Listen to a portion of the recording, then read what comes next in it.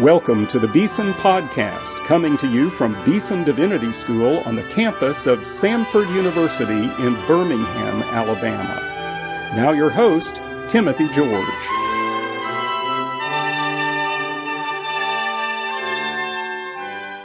Welcome to today's Beeson Podcast. Now, when you listen to the podcast today, I suppose you were thinking, this is going to be a podcast about preaching, or maybe predestination, or maybe some deep exegetical quagmire we find ourselves in. But actually, no. This is a podcast about one of the most popular, I would say, pervasive phenomena in our culture today, sports. And my conversation partner is my friend and colleague, Dr. Doug Webster. Welcome, Doug, to the Beeson Podcast. Dr. George, thanks for the invitation to speak to the issue. Now, I know we've done this podcast with you before on other themes, and just to remind people who may not have heard that, you've been a part of our Beeson faculty since 2007. You came to us from San Diego, California, where you were the pastor for many years of the First Presbyterian Church there. You're a pastor, you're a writer, you're a preacher, you're a practitioner of ministry in all kinds of ways. Here at Beeson, you serve as professor of pastoral theology and Christian preaching. Now, that's Doug Webster. None of that tells me you would be interested in the question of sports. So why are you? Well, Dr. George, I think it's mainly because I'm a pastor at heart. And sport plays such a huge role in the lives of most Americans that you can't help but be pastoring a congregation and butting up against the real issues that affect people's lives. And that led me to preach about it, to think about it. I wrote a short piece, and because of that was invited into this group of about 11 academics, mainly athletic directors, coaches, all involved in secondary level education for Christians. And I became involved in that group, and this led to this declaration.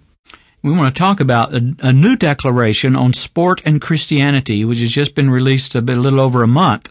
We're going to talk about that in just a moment, but I want to ask you yourself, you're not an athlete, a professional athlete, though you look very athletic, so your own involvement in sport as a person, as growing up, as a young fellow, what was that like? Well, I think a biblical view of the gospel allows for a theology of play. And we follow an incarnate, living God, made our bodies, made us to play, to run, to give us a physical rhythm, to stay in shape, to eat well, to play hard, to enjoy that.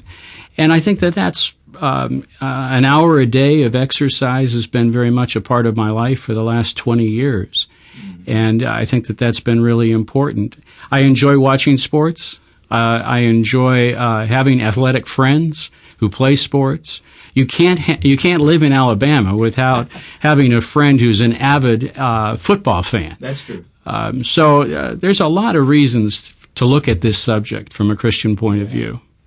Well, I'm not as enthusiastic as you are. I'm only interested in two sports, really, tennis and baseball.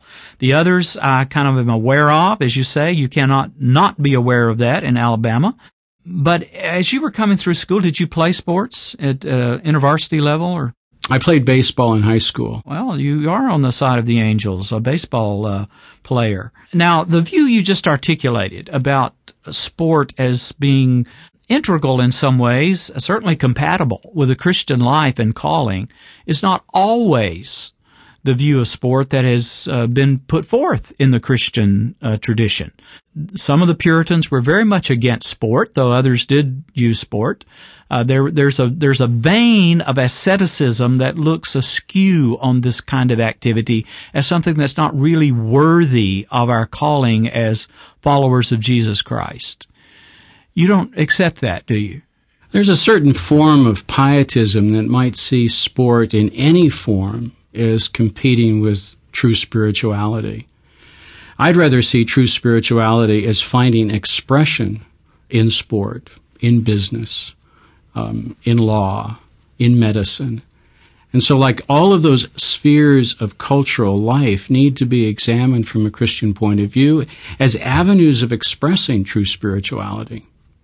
But you do have to admit that sports, in a way, is very different from some of those, like medicine or law or pursuing even business in some ways, because it is such a pervasive cultural phenomenon, reality in our lives. And that may lead us to talk about this declaration on sport and Christianity that you and your fellow teammate members drew up. Talk about that declaration. You mentioned the study group. You've been thinking about this, batting this idea around. Why did you think a declaration was necessary to talk about this? Christians have been really interested in sport, Fellowship of Christian Athletes and other parachurch ministry organizations, but they've often used sport as a platform for evangelism. We're taking this a step deeper. Yes, the athlete, the Christian athlete, ought to be able to testify to Jesus Christ in and through their sports activities. But sports at times needs to be examined, looking at competition, for example, in sports. I think that the Declaration argues that there is a place for sort of a playful antagonism. And that kind of competition is healthy and it's good. But we all know that playful antagonism can turn fairly quickly into something that's fairly self-absorbed and competing against the opponent, not as an image bearer of God, but as somebody that is minimized and dehumanized in the process of the competition. You have in the Declaration, there are a number of statements in the Declaration. We won't read the entire Declaration, but I want to focus in particular on number 3 for a moment, where you say what I think is a very strong statement, a little bit of a surprising statement to me. Sport can be a means of spiritual formation. Now, I can understand in a way what you've just been saying. There is a kind of holistic human experience that is tested out and in some ways expanded, extended through engagement in sport. But spiritual formation, we usually think of that as involving prayer, the study of the Bible, those kinds of disciplines of the Christian faith that draw us closer to Christ and deepen. But you're saying sport also should be a discipline of the spiritual life in a way, are you not?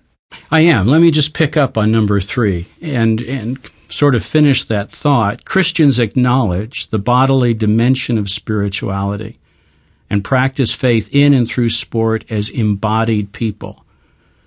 So like all aesthetic endeavors, sport can remind us that God is the source of all strength and grace and beauty of movement. You know, you and I grew up about the same time. And in our household, on Sunday morning, we went to church. Sunday night, we went to church. And Sunday afternoon was to be spent in quiet. We did not play ball on Sunday afternoon. No. And yet, as I became a pastor and had a family, playing ball, going for a run, playing tennis, going for a swim was something that became pretty important on Sunday afternoon. I found it as a great tension reliever for a morning that was packed with work and ministry, meaningful ministry and worship, but I kind of needed that physical release. And I think we are bodies, minds, and souls, and the bodies do need to exercise. And so in that sense, sport, I do think, plays a real important part in the rhythms of grace in the Christian's life. And the next statement in the Declaration takes it in some ways to a deeper theological point. You say sport can glorify God. Now, here at Beeson, we have a saying. It's actually not ours. I think Johann Sebastian Bach used it on all of his music, and it's written in golden letters, gold leaf letters on our organ. Soli Deo Gloria. To God alone be the glory. And you're claiming in this declaration that sports also are a means by which God can be glorified. Not only can we as God's people be built up in our life, but God himself can receive glory from how we engage in sports. But there's also a prophetic dimension to particularly this issue of glory. That particular point in the Declaration goes on to say success in sport competition can help garner public acclaim for oneself, one's team, one's community, or one's country. These forms of glory should not be confused with bringing glory to God. So it's not just the athlete saying to herself or himself, I'm going to glorify God by spending 6 hours in the gym pumping iron, and I'm going to glorify God by leaving my heart on the playing field. No, we glorify God in the ways that He has designated to be glorified. God is much more concerned about the practice of the Sermon on the Mount on the playing field than necessarily scoring a touchdown. So we glorify God in the way that He has designated for us to glorify God. Now, we've talked about the very positive dimensions of sports, spiritual formation, growth in Christ, the glory of God. But we also know that sport can be and has been and often is misused in ways that do not serve these ends. And the Declaration speaks very, I won't say bluntly, but forthrightly, clearly about this. Can you talk a little bit about that dimension? Idolatry, I think, is one of the American church's greatest concerns right now. Not just in sport, but in so many areas of life. The body, which we've talked about caring for, can so easily become the focus and fixation of attention in the Christian's life, whether it's outward attractiveness or being in shape. And that can become a substitute, almost in competition with worship of God. I pastored a church in Bloomington, Indiana, at the height of Bobby Knight's basketball fame. And when IU played Purdue on a Sunday afternoon, it was hard to have worship on Sunday morning. The congregation was filled with red IU shirts, and the moment you said the benediction, they were out the door into Assembly Hall. That kind of competition for the worship of God is something real and something that does need to be addressed by the Christian. I hear very few people calling that idolatry. Now, as you mentioned, we live in Alabama, and Auburn, Alabama is, those are certainly two of our great idolatrous possibilities, let's put it that way kindly. And yet, I've experienced the same thing preaching on Sunday after a big game, whether it's Auburn, Alabama or something else. Half the congregation is elated, half the congregation is depressed. Everyone's mind, the preacher's got to tell a joke or two about the game or about the sports. And it seems to me in a way very distracting to the worship of God, the glory of God. And yet, is there a way that can be somehow incorporated, brought into the scope of public worship of God that's not idolatrous? It seems to me the temptation is so great to move in that direction because this is the air we breathe. One of my Doctor of Ministry students shared with me a story. He was watching the Alabama-Auburn game this past year when Auburn came from behind in the last few seconds to beat Alabama. He was watching with his 8-year-old son in his living room. The 8-year-old was devastated, broken to tears, could not be consoled. And my student friend, father, put his arms around his son and began to explain to him, look, this is just a game. It's football, it's just a game, and you've got to man up on this. See it as a sport. Now, as he was telling me this story, another student was explaining to me that he has known grown men pull over to the side of the road, listening on the radio to an Alabama game, and when they've lost, actually get out of the car and throw up. It means so much to so many people. This father after talking with his son, prayed with his son, that his son would be helped to put this in perspective. And then a couple weeks later, on this 8-year-old's a baseball player on his own team faced a loss, and all the rest of the team was lamenting this loss, and the 8-year-old was going among his teammates saying, you got to man up. This is just baseball. And in a way, that father made it a teachable moment. Yeah. And if parents would realize that this is an opportunity for spiritual formation, right there watching a ball game, putting it in perspective, in life's perspective, that would be very helpful. That's great. My son Christian, he's a theological professor as we are now, but when he was growing up, he loved soccer. That was his sport. And I'm a soccer fan too. I'd have to add that to tennis and baseball. I enjoy watching soccer and following it a little bit. And Christian had a team. It was a team, a local team, just kids, but they had a coach who was actually from Nigeria, who had played on the World Cup team several years before. Wonderful Christian man.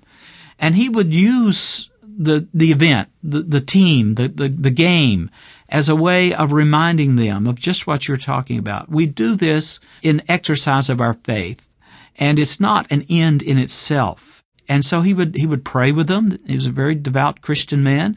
And when the team lost, he would have a discussion about what it means to lose and what it means to win too, and how that shapes your relationship with one another as a part of two opposing teams.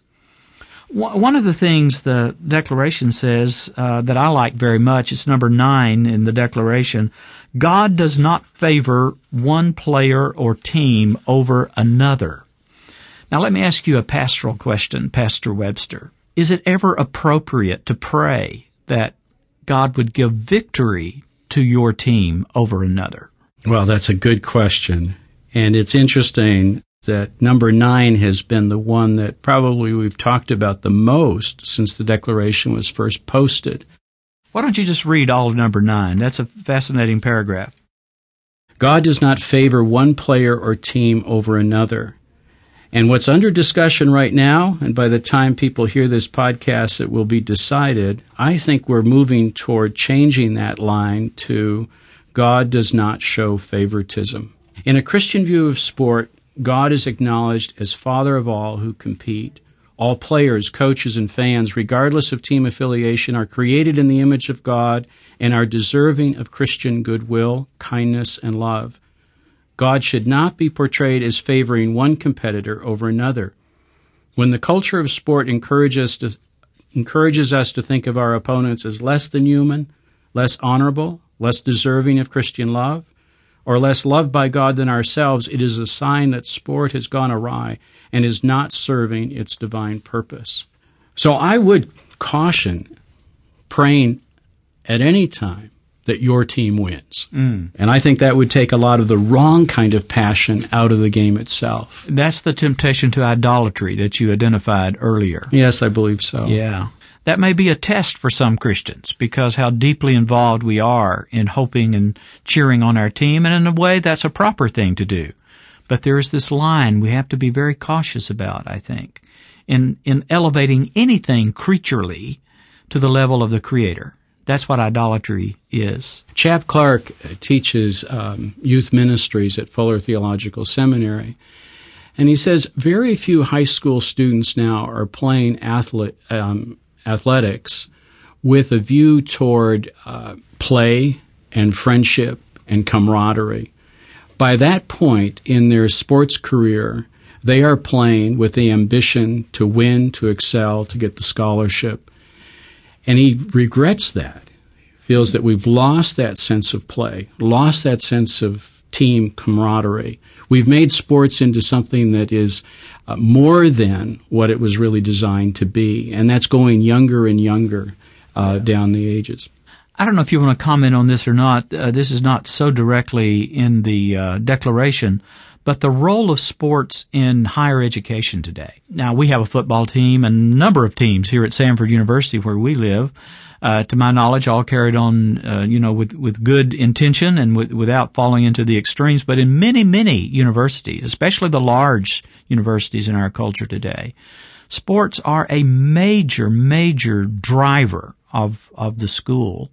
And I wonder if you think about that in terms of its impact on forming young minds and young lives for the future. When you frame it that way, it almost seems that the issue has gotten bigger than sport itself. It's become an industry. And an industry in which a lot of the benefits that we've talked about here regarding sport is lost.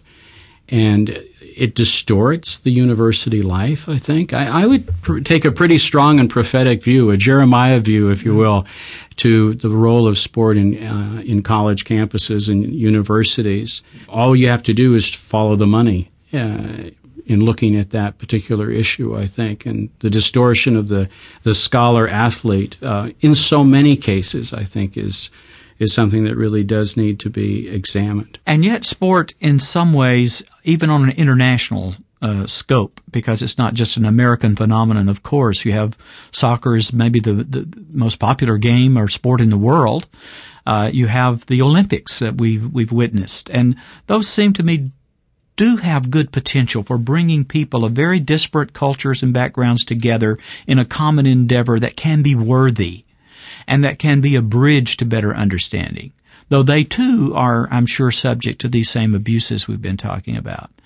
So to think of sport as not just an American cultural thing, but as an international phenomenon of our time, not only our time, you can go back to the Greeks and the Romans, but certainly a major, I think industry is not too wrong of a word to say about it in terms of the money-making capacity, with potential for great good and great harm.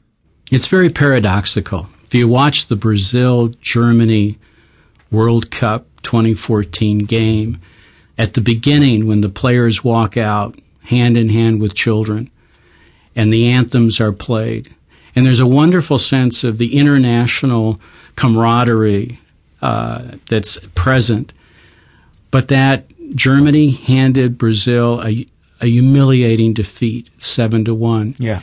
And it's almost like the esteem of the whole nation is riding on a soccer game. And that's where I think it becomes something that's wrong. You feel like saying to Brazil, look, it's only a game, without being dismissive of the value of sport, but it is only a game. You know, when that game happened this past summer, I happened to be traveling abroad with a person from Brazil who was very, of course, enthused about Brazil being in the final game. And when Brazil was humiliated, I think is not too strong of a word, by the German team, 7-1, almost unheard of at that level of soccer, that sort of score, he just hung his head and said, oh, we're just ashamed. I mean, there's a sense of being devastated at a level that in some ways was surprising to me because so much was invested in it, and so much of the national identity, in a way, seemed to be invested in it. Well, my daughter-in-law is Brazilian, and she was watching the game in my living room, so I was able to say it's only a game. Well, our time is almost over, Doug, but I'm going to read the final paragraph, which in some ways is a summary of this whole statement, Declaration of Sport and Christian Life, and have you comment on it. Sport is powerful. Sport inspires us with displays of grit and grace. Competitive drama moves us in ways that few other forms of entertainment do. Watching sport can be a means of celebrating God's creation and goodness, leading to a spirit of hope and joy. Left unchecked, passion can lead to obsession. The power of sport has the potential to cloud spiritual discernment and invite both idolatry and the neglect of self, family, and church. The Apostle Paul challenged believers, do not be overcome by evil, but overcome evil with good. The best way to put sports in its true place and to overcome whatever false devotion it may represent, be it idolatry or an inordinate obsession or a materialistic indulgence or a fixation of life, is by dwelling on the positive and fulfilling good that God has built into life. In the Spirit and to the glory of the Father, Christ calls us to recover the lost meaning and the true enjoyment of a theology of play, the fun of competition, the camaraderie of community. By practicing Jesus' kingdom ethic, we can discover the value of sports intensity without ultimacy. We can be freed up to embrace the joy of the game. We can accept the Apostles' challenge. Live as children of light. For the fruit of the light consists in all goodness, righteousness, and truth. And I love what Paul said in Ephesians, figure out what will please Christ and then do it. It's great. Doug, I want to thank you for being involved in drafting this Declaration on Sport and Christianity, you and your colleagues. And I would encourage everyone to, first of all, get a copy and read this declaration. And if you can feel in your heart that you support it, then sign the declaration. And how can folks get the declaration and sign it if they wish to do so? You can find it on the internet, lowercase sport and Christianity, all one word, sportandchristianity.com. And it would be great for you to look it over, and if you agree with it, sign the declaration. Thank you very much, Dr. George. Thank you, Doug. God bless you.